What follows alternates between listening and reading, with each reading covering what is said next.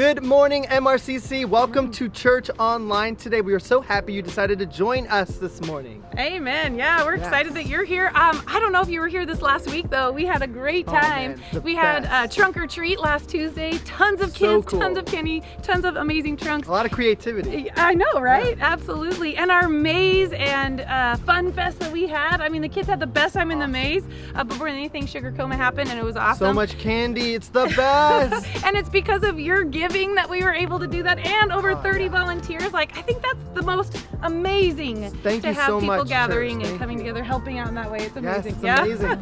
Well, hey, we have some stuff coming up. Yeah. Hey, starting tonight, if you want to call MRCC your home, join us tonight. We have a 3-week membership course beginning every Sunday night, starting tonight at 6:30. Just come on down if you're ready to learn more about MRCC and how to be involved. Yeah, that's awesome. So good. And if you are a lady, we have a group called Sisters of Strength. We just want to invite you to come and be here on Monday evening at 6:30 as well.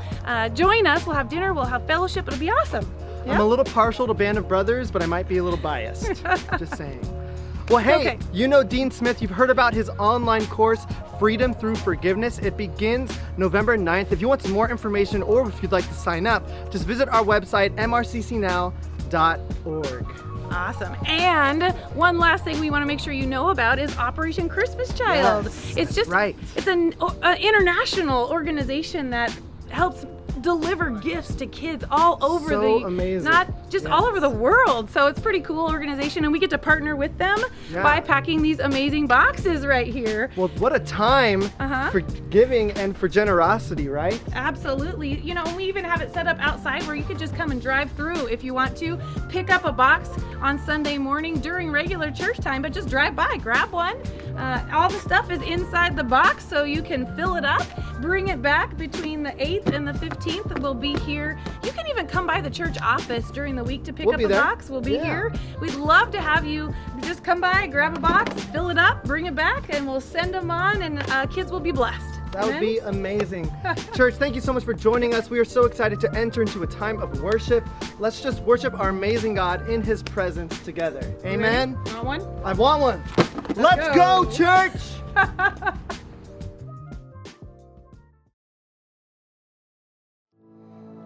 Hello, church. Thanks for joining us for MRCC Church Online today. Let's worship our amazing God together. He is walking with us during this time. So, Lord, we offer our hearts to you. Today, let's sing of who he is, our great God, together. Lord, we praise you. Yes, he's coming on the clouds. He's coming on the clouds.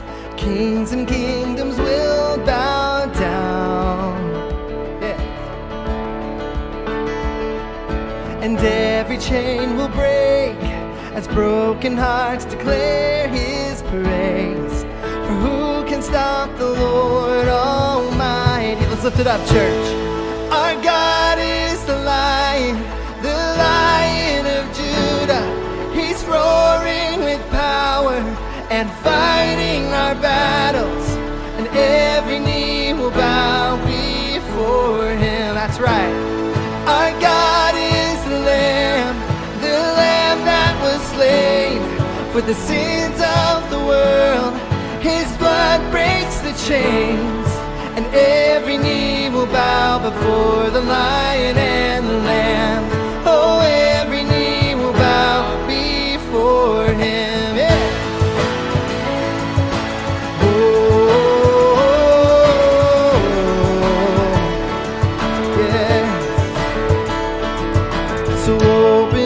The gates, make way before the King of Kings. We make way, Lord, for your presence. The God who comes to save is here to set the captives free.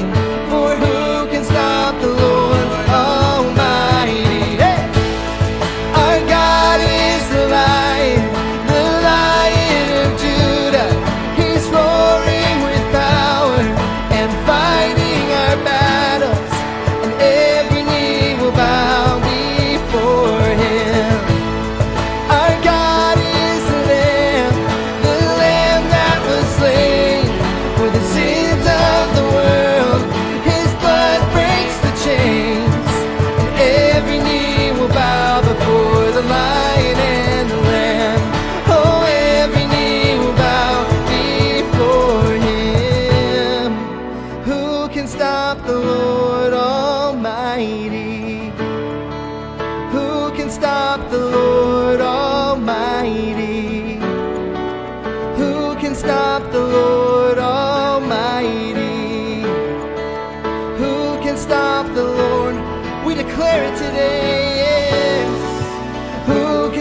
stop the Lord Almighty? No one. Who can stop the Lord Almighty? No one. Who can stop the Lord Almighty? We declare it, church. Who can stop the Lord? We sing our God. Our God is the Lion of Judah. He's roaring with power and fighting our battles, and every knee will bow before him. Our God is the Lamb that was slain for the sins of the world. His blood breaks the chains, and every knee will bow before the Lion and the Lamb. Oh, every knee will bow before him. Oh, we bow down to your goodness, our great God. Yeah.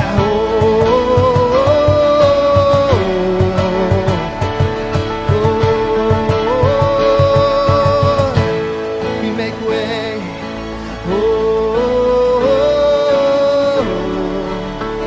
Lord, we make way for your presence. Yes. Yes, Father, we worship you here and now. You're so worthy, God. Let us remember, church, that he's overcome. Our Savior, we worship you. We declare these things in Jesus' name. Now the darkness fades into new beginnings as we lift our eyes to a hope beyond.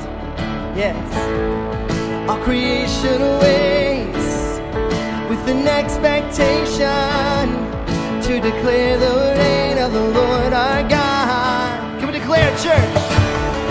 We will not be moved when the earth gives way, for the risen one has overcome. That's right. And for every fear, there's an empty grave, for the risen one has overcome. And now the silence breaks in the name of Jesus. As the heavens cry, let the earth respond. Yes, we respond, Lord. All creation shouts with the voice of triumph to declare the reign of the Lord our God. Yeah, we will not be moved when the earth gives way, for the risen one has overcome. Yes, and for every fear, there's an empty grave, for the risen one has overcome.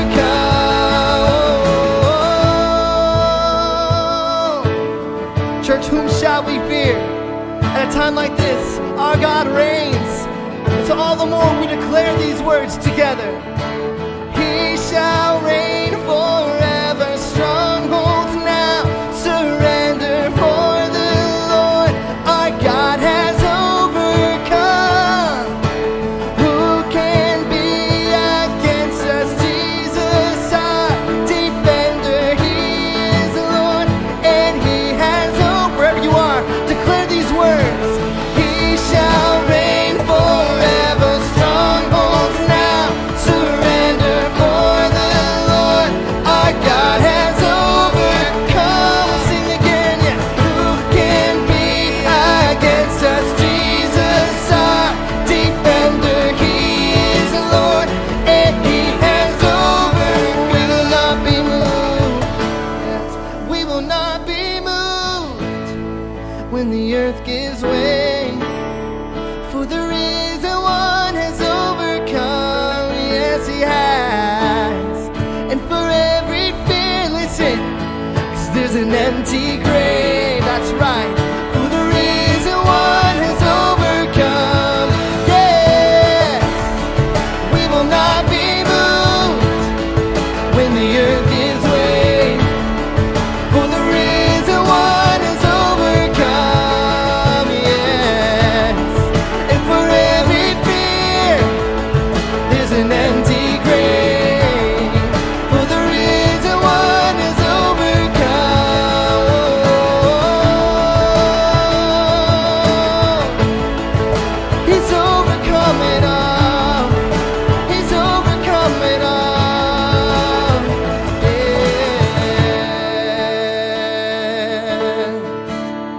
Yes, we praise you, Lord.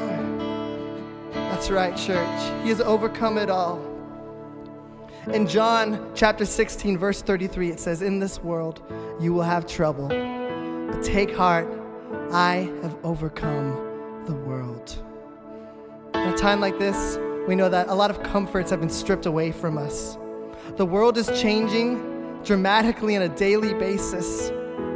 Church, what are we placing our hope in? What are we placing our trust in right now? Is it media? Is it the internet? Is it the opinions and the things of this world? In His word, it says the things of this world will fade, but whoever does the will of God will live forever. Placing our hope in the things of this world is shaky ground, and the fact is, there is one who is the way. There is one who is the truth and the life, and it's Jesus. He is our living hope. He has overcome the world, and to this Savior, we sing hallelujah. So church, can we come before Him now, in His presence, and worship Him for who He is? We place our trust in you, Lord.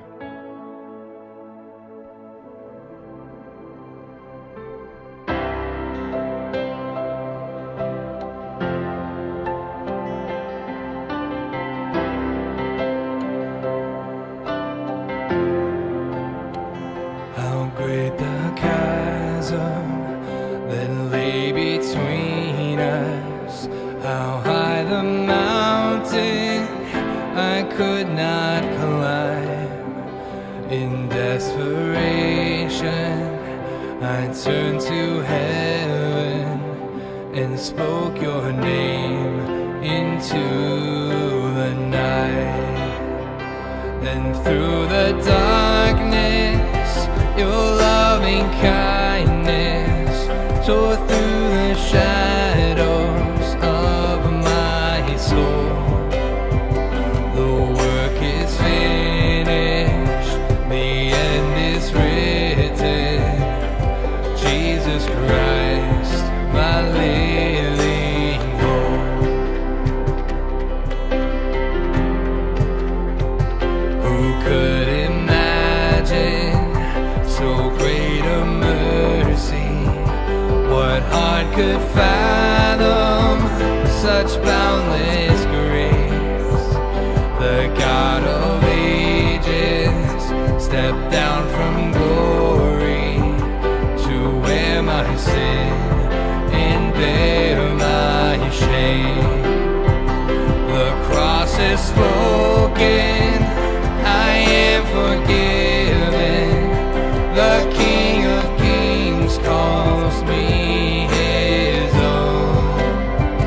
Beautiful Savior, I'm yours forever. Jesus Christ, my living hope. Hallelujah, praise the one who set me free. Hallelujah, death has lost its grip on me. You have broken every chain. There's salvation in your name, Jesus Christ, my living hope. Hallelujah, praise the one who set me free. Hallelujah, death has lost its grip on me. You have broken every chain. There's salvation in your name, Jesus Christ, my living hope.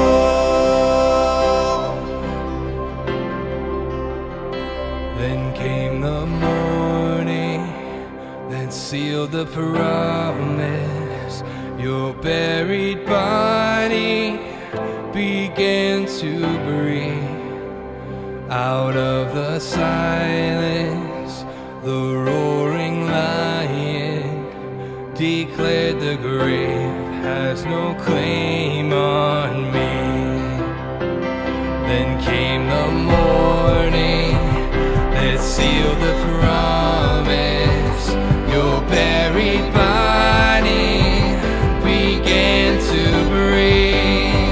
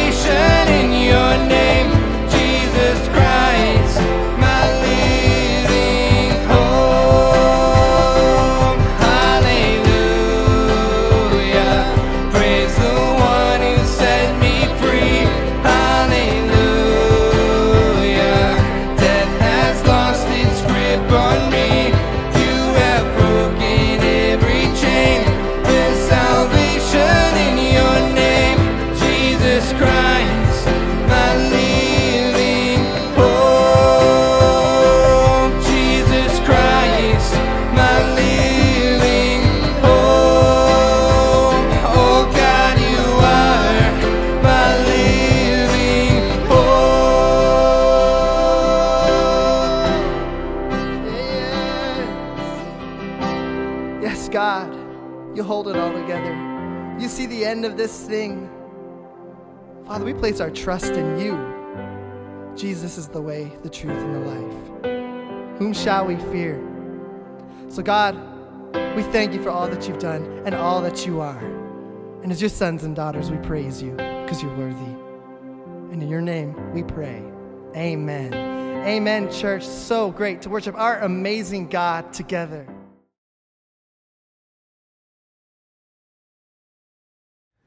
Hey friends, it's so good to be with you again. I'm glad you could make the time to join us. Maybe it's Sunday morning for you like it is for us. Maybe it's another part of the week. Whenever it is in your world, great to have you with us.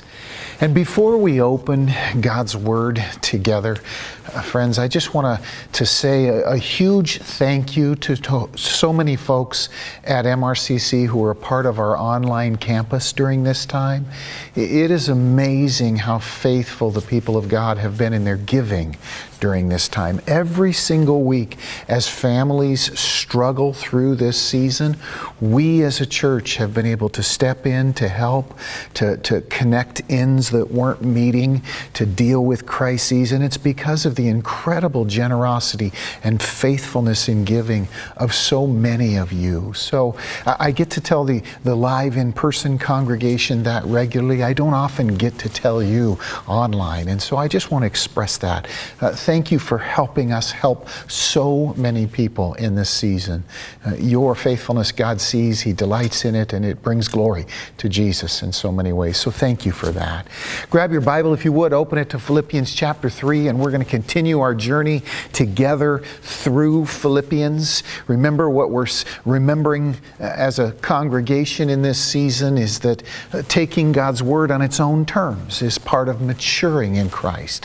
When instead of going to God's Word for a solution to some specific problem in our life, we go to God's Word to have our foundations rebuilt, to have our thinking and our perspective corrected. And that's what we're doing by walking through Philippians verse by verse. We're in chapter 3, beginning with verse 12. We're going to go down through verse 21. And as we get ready to start together, let me ask you a question that I do already know the answer to, and that's this. Have you ever been really discouraged? Do you sometimes wrestle with feeling discouraged? Everyone does. We've all been discouraged at one time or another. If you're a Mariners fan, you're always discouraged. You get it. If you're hoping that they'll someday invent low-fat chili cheese Fritos, you know what discouragement feels like. That's not going to happen.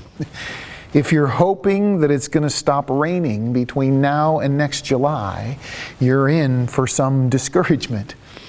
If you're planning to see your cat in heaven, you're definitely going to be discouraged. No, I'm kidding, all right? I'm kidding. In my house, I live with a specific kind of discouragement, and that is, I always want to do my part in the housework. I want to be part of the team that makes our house go forward, and part of that means cleaning the bathrooms. But here's what I've learned after 36 years of marriage. I lack the ability to clean the bathroom well enough. I'll go in and clean the bathroom and think that, hey, this will bless Rhonda. She'll come home and she'll see that I've already done this. But what I find happening again and again is that a few hours later, she's re-cleaning it. Maybe, fellas, you understand where I'm coming from with this. Somehow I lack the ability to clean the bathroom adequately. But the cool thing is that Rhonda puts up with it. Rhonda bears with me. She appreciates my efforts. She thrills when I try, and then sometimes secretly goes back and does it right. And this forces me to do two things, this reality in my home. First of all, I have to admit that somehow I fall short, that I lack the ability to clean the bathroom to my wife's standards. But second, it invites me to be humbled and thankful for her attitude about it, because she appreciates my efforts even when they fall short. And it's those two ideas that God wants to talk to us about today. Because walking with God can feel discouraging sometimes. And it feels that way because when we choose that life, we're trying to do something hard, something difficult, something demanding. something that most of the world isn't even trying to do. And that is to struggle against sinfulness, to struggle against what's wrong in the pursuit of being good people, of being holy people, of being a people united in Jesus. Most of the world doesn't even try to be united, but believers do. Most of the world doesn't try to be good to the degree that Jesus calls us, but Christians do. And sometimes because of that high calling, we wrestle with discouragement. But here's what God wants to talk to us about today, is that struggle feels very different when you understand God's attitude about your struggle. Let me say that again. That struggle feels very different when you understand God's attitude about your struggle. You see, church, when God is your Father through Jesus Christ, then your struggle with sin is not the struggle of someone trying to make the grade, but the struggle of a son or a daughter who is growing up in a family in which you are loved. There's a huge difference between those two things. Just like your attitude towards your children's struggle is different than their employer's attitude, God's attitude towards our struggle is different than that of someone who is not a father, of someone who is not parenting us. C.S. Lewis wrote memorably that God is hard to satisfy, but easy to please. And it's that idea that the Apostle Paul brings to our attention here in Philippians chapter 3. Today God wants you to understand His attitude about your struggle. Let's begin with verse 12 and go on from there. Here's what the Scripture says. Paul says, "Not that I have already obtained all this, or have already been made perfect, but I press on to take hold of that for which Christ Jesus has taken hold of me. Brothers, I do not consider myself yet to have taken hold of it.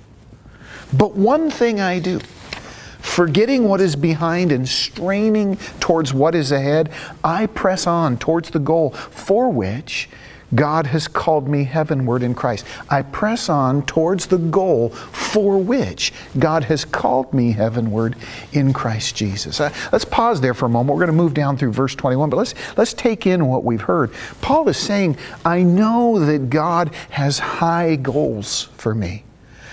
We talked about this earlier in the series, that we are called to be saints.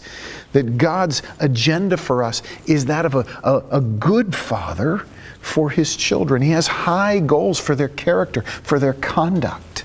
That's the nature of love. Paul is saying, I know that God has high goals for me, and I own that. And I am determined to keep striving to reach those goals. But I don't strive in order to become God's son or daughter. I strive because I am. I strive because I understand that He is parenting me. This is the attitude of a Christian. Let me help you notice a couple of things in that passage that we just read. First of all, to be made perfect speaks of putting away sinfulness. Now, understand that sinfulness includes acts of commission, in other words, things we do wrong, as well as acts of omission, in other words, good we don't do. It includes both of those things. James tells us in chapter 4, verse 17, any man who knows the good he ought to do and doesn't do it sins. So when Paul speaks of being made perfect, he's talking about growing out of sinfulness in terms of what we do and growing into goodness and virtue in terms of what we do. It includes both of those concepts, both of those ideas. The word sin literally means, it's taken from archery, it means to miss the mark, to hit the target but miss the bullseye. And it speaks of being less than you are made to be. It's the kind of feeling that you have for your kids. You have a high standard for them if you're a good parent. And God has that for us as well. Whatever it is you're struggling with, Paul wants us to understand that God has called us to overcome it, that God has called us to learn to rise above that. Maybe for you it's your temper. Maybe it's your tongue. Maybe it's your lust. Or maybe it's your lack of love, both for friends and enemies. Or maybe your struggle is that you have never sought to not only not do bad, but to do good in your world, to make a difference, to build the kingdom, to bless other people. Maybe your struggle is that you've never shared your faith. Whatever your struggle is, Paul begins by saying, I own that God wants to call me, that God is calling me to overcome it. So to be made perfect speaks of putting away sinfulness, of being what you were made to be in the best sense of the word, aiming for that, growing into that. That's God's desire for us. Paul owns that. He says, I understand that. I feel that. I know God is parenting me. Jesus talked about the same thing when he said in Matthew chapter 5, verse 48, be perfect, therefore, as your heavenly Father is perfect. Understand that perfection is not perfectionism. We get that idea because we think of machinery, and a perfectly operating machine never makes a mistake. Perfection, in this sense, means being completely given to becoming mature and whole and complete, to growing up and being a godly man or woman. Paul says, I own that calling in my life. And the first question the Holy Spirit has for you today is, have you owned that calling in your life? Good parents aim for that. And God is a good parent. Your Father desires to grow you up, not only beyond doing what's bad, but into being someone who does what is good. You know, when I was teaching our teenage son to drive, like you, I wasn't content with sloppy, haphazard habits. I understood that his safety was at stake, and not only his safety, but the safety of other people. And so when I was teaching him to drive, I had some standards that I wasn't willing to retreat from. In the same way, God has in our lives those kinds of standards. He is parenting us, He is fathering us, and Paul owns that. You know, sometimes the best gift God can give you is a high calling. I remember years ago when I was assigned to the emergency room as a corpsman, and one of the things we had to learn was how to suture a wound, how to sew up and close a wound. And one evening we had this older guy. I was brand new in the ER, and we had this older guy who came in. I hadn't done any suturing yet, and he was kind of a gnarly, tough old guy. He had a big cut on his arm, and the doctor asked the guy, he said, hey, we've got this young corpsman here. He's learning how to suture. Can you be his first patient? Can he practice on you? And the guy said, sure, yeah, go ahead, let him do it, you know. And so I came in there, and this is going to be my first time to put a needle into somebody else's skin and to sew up a wound. And, you know, I had learned how to do it in school, but I had never done it. And so I was nervous, and I got in there, and I started, and the first thing I did was make a mistake, you know. And in the moment that I made that mistake, I kind of wanted to quit. I wanted to step back. I thought, I can't do this. This is hard, and this guy's watching me, and it's his arm. And, you know, I was overwhelmed with this desire to quit. But the doctor said, no, you have to finish. You got to do this. This is part of your learning. This is required of you. You can't quit. I'm so thankful for that. Because I finished sewing up that guy's arm, and I learned. And then I did it again, and then I learned, and then I did it again. And pretty soon I got really good at it. And there came a point where I would be called in to do really delicate suturing, like on a girl who had cut herself or injured her face. The doctors trusted me to sew on her because I had learned how to do it. I wouldn't have learned if left to myself. I had to own the high calling. When the doctor insisted, I had to acquiesce. And in the same way, God steps into our lives and says, hey, I want to grow you. I'm going to grow you. I'm determined to do this. Paul says, I own that. I feel that. I understand that. Church, understand, God has called you and me to holiness, to being made perfect. Because of the freedom it gives us. Do you know how good I felt when I had learned how to suture well, and then I was called in to do some delicate suturing? God wants you to experience that kind of thing. That's why His standard is high.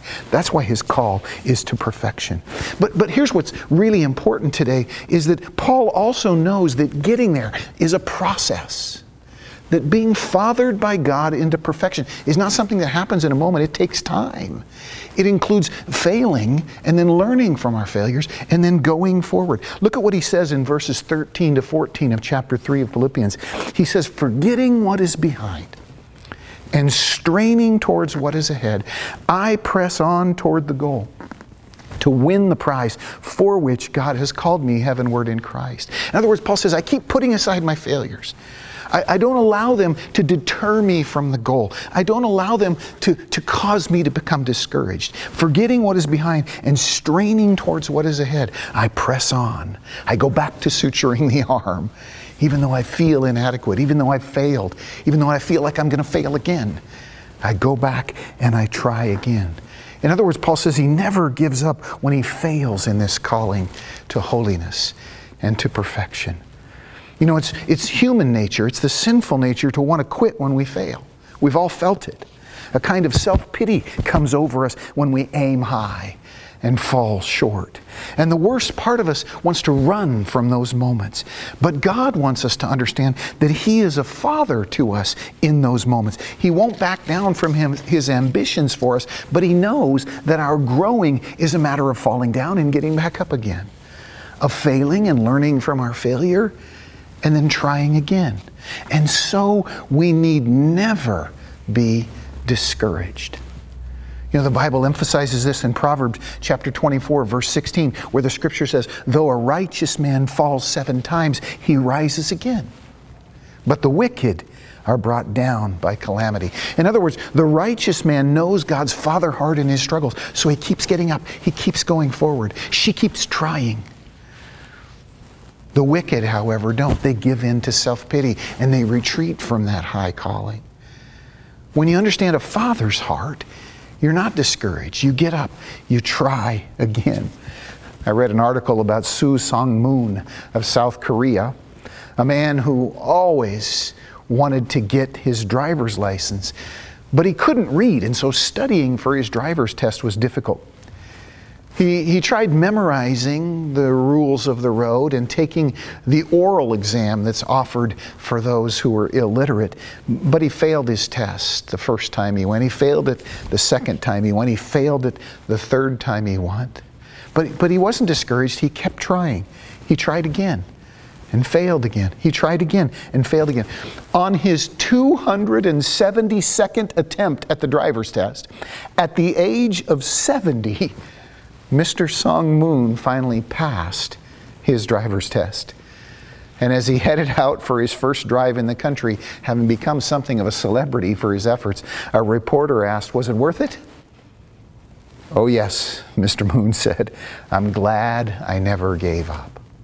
You see, he never allowed himself to be discouraged, although there were so many reasons to be. And in the same way, God wants you to set aside that discouragement, to understand that His Father heart knows that failure is part of your learning to succeed.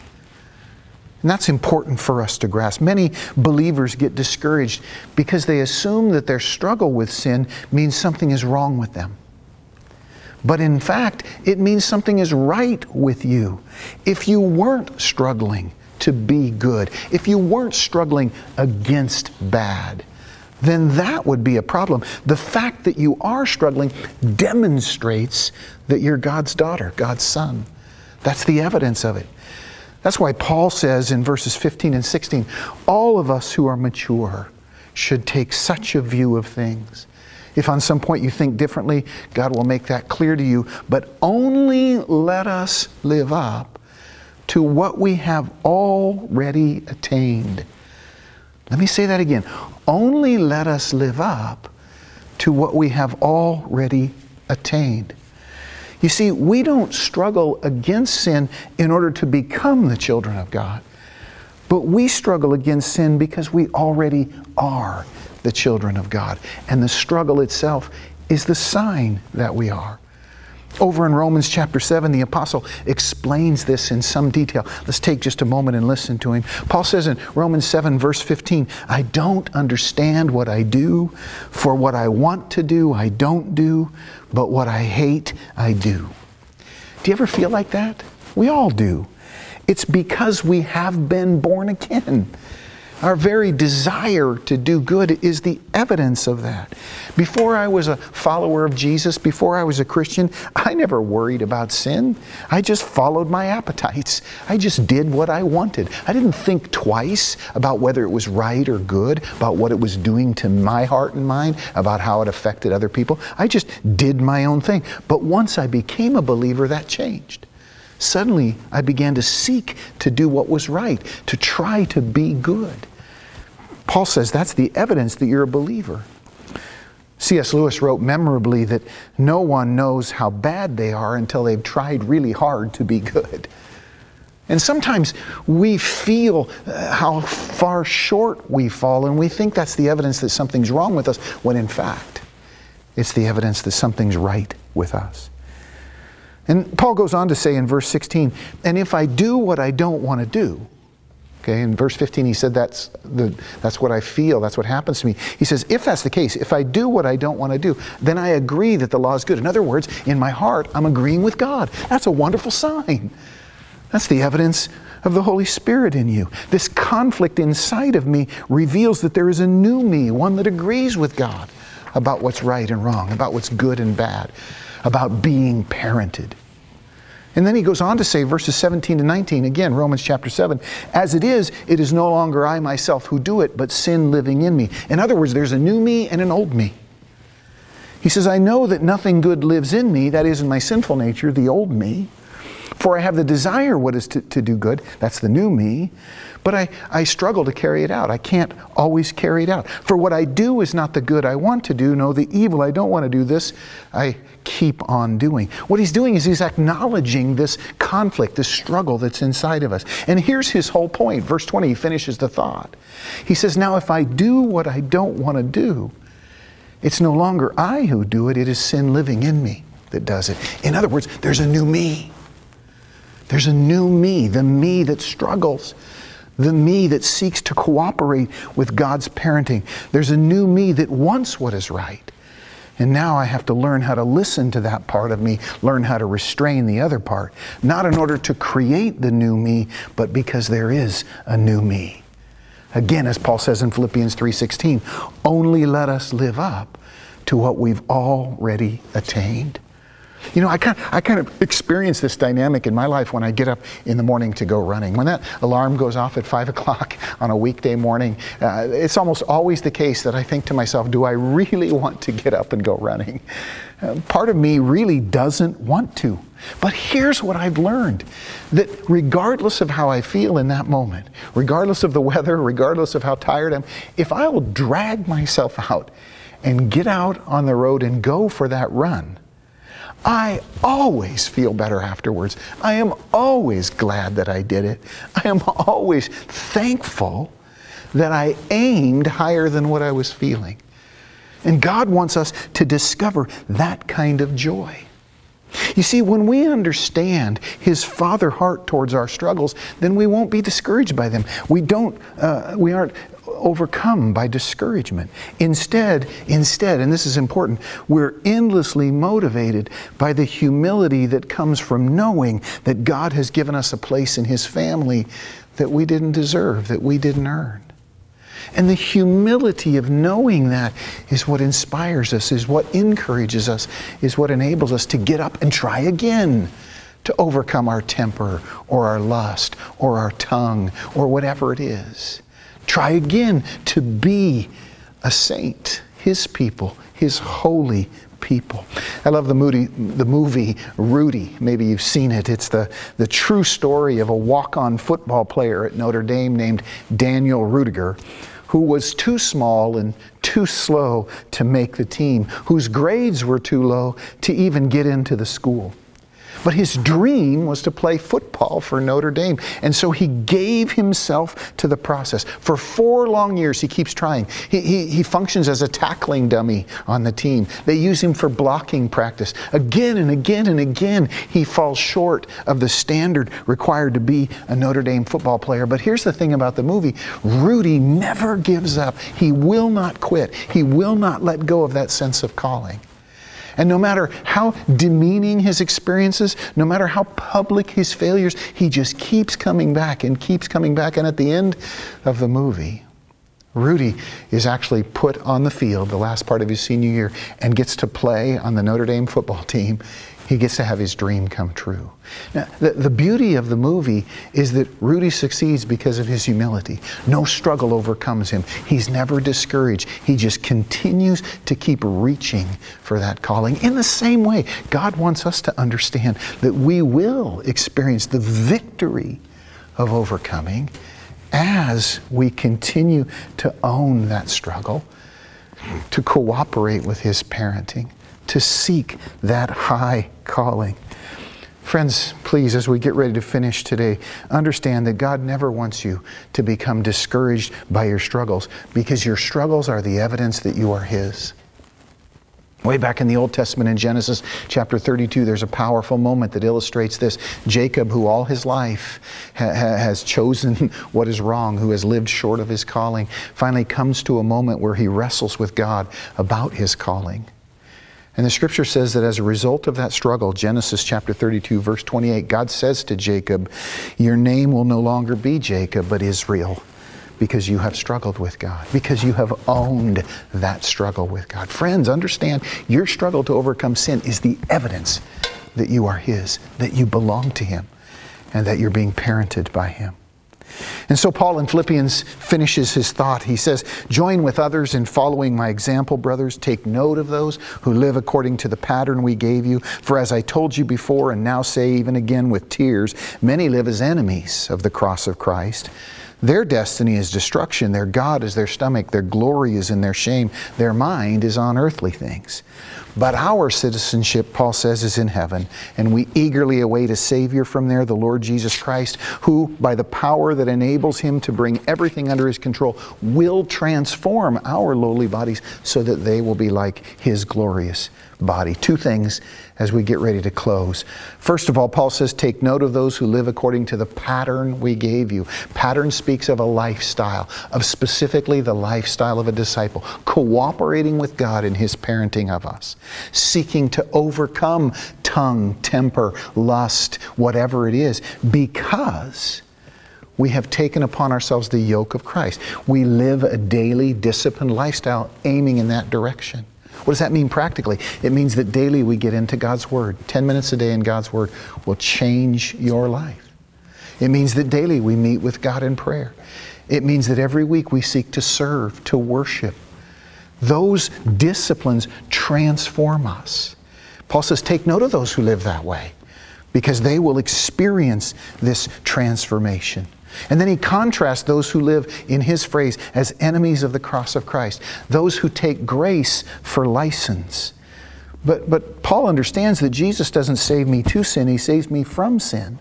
To be an enemy of the cross of Christ means failing to realize that the grace of God is a call to be parented by God. Paul describes those who reject this idea as people who live as if their God is their stomach, meaning they live like animals, treating their appetites as if they define them. Much of our culture does that. They say if there's an appetite in me, if there's an inclination in me, whether right and wrong, then I must seek to justify it. But God says, no, some of your appetites need to be put away. You need to grow out of them. You need to be parented out of them. You need to learn how to put others first, and so on and so forth. You know, you think of the family dog. Our dog is precious to us. And if you let the dog have its way, it becomes a mangy mongrel and a nuisance and a problem. But if you discipline the dog, it becomes part of the family. In the same way, believers understand that we are called to be disciplined, to be parented, because that's actually in the end what sets us free. Which dog is more contented and happy, the wild dog or the dog that's been taken into a home and made part of the family? In the same way, we as believers are called to be God's sons and daughters, parented by Him.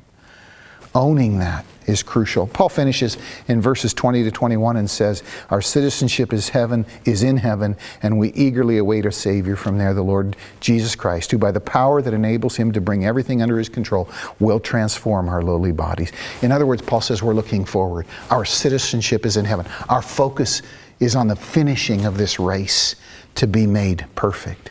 We are looking forward.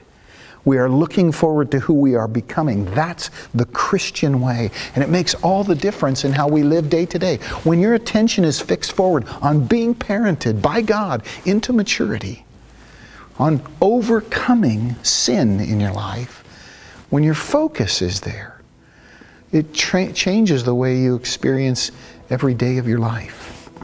Let me finish with a story. Salvador Alvarenga and Ezekiel Cordoba were fishermen, Mexican fishermen, who headed out to sea in November of 2012 in Mr. Alvarenga's 25-foot fishing boat to catch the fish that they sold in the marketplace for a living. On the day they left, Mr. Alvarenga was a 37-year-old skipper of the boat and not the most healthy, middle-aged man. Ezekiel was 22 and in the prime of his life and an athlete. Little did they know what was in store for them. As they were returning from fishing some 75 miles offshore and eventually came in sight of land, the motor on their boat quit. Then, unbelievably at the same time, their radio died suddenly. And the loss of power meant their boat began to drift away from shore. And they would go on to drift in that 25-foot boat in the Pacific Ocean for the next year. 438 days to be exact, more than a year. Early on in their ordeal, Ezekiel confessed that he was sure they would die at sea. Salvador insisted that they would not. They just had to learn how to live at sea until they were rescued. And so he began to improvise. He began to come up with ways to catch fresh water. He began to come up with ways to catch fish. He began to come up with ways to cope with the sun and the elements. And he kept looking forward. He said, no, if we learn to live through this, we'll survive it. A year in, Ezekiel, though he began so much stronger and healthier, gave up and died. Salvador, however, continued to endeavor to learn how to live at sea. And eventually, on the 438th day, he washed up on an island in the Marshalls and was rescued. He said, when asked what was the key to his survival, I chose to learn how to live. And that is what God calls us to in Christ, to learn how to live, to be parented, to understand that He's at work in our lives, so we need never be discouraged with our struggles, but we must never give up on our struggles, to overcome, to be the son or daughter that He's made us to be. That's God's call to you. Maybe you've been wrestling with discouragement and saying, wow, this is hard and I feel like I fall so far short. Understand this, God's attitude towards your struggles is that of a father. He wants you to learn how to live His way, to keep your eyes fixed forward on that goal. And as you do, He'll get you there. That's who He is. That's what He does. Let's pray together. Father, we thank You for Your word this morning, and we confess, God, that sometimes we do get discouraged. You remind us, however, that we have aimed high. When we choose to be Your sons and daughters, we invite Your parenting, and that's a high calling, a high standard. God, teach us that You are patient with us as we go. Teach us to forget what is behind, to strain towards what is ahead. Teach us to live as if we're living up to what we've already attained. God, we pray for that. I ask Your blessing on Your sons and daughters who are listening in this moment, God. Encourage them with Your attitude about their struggles. Touch their hearts. Remind them of their high calling. Remind them of Your patience in getting them there. We thank You for Your word, Lord. And we pray in Jesus' name. Amen. Friends, I hope you have a great day. Now may the love of God the Father, the grace of the Lord Jesus Christ, and the fellowship of His Holy Spirit go with you throughout this week. Go with God. Tell someone you love them.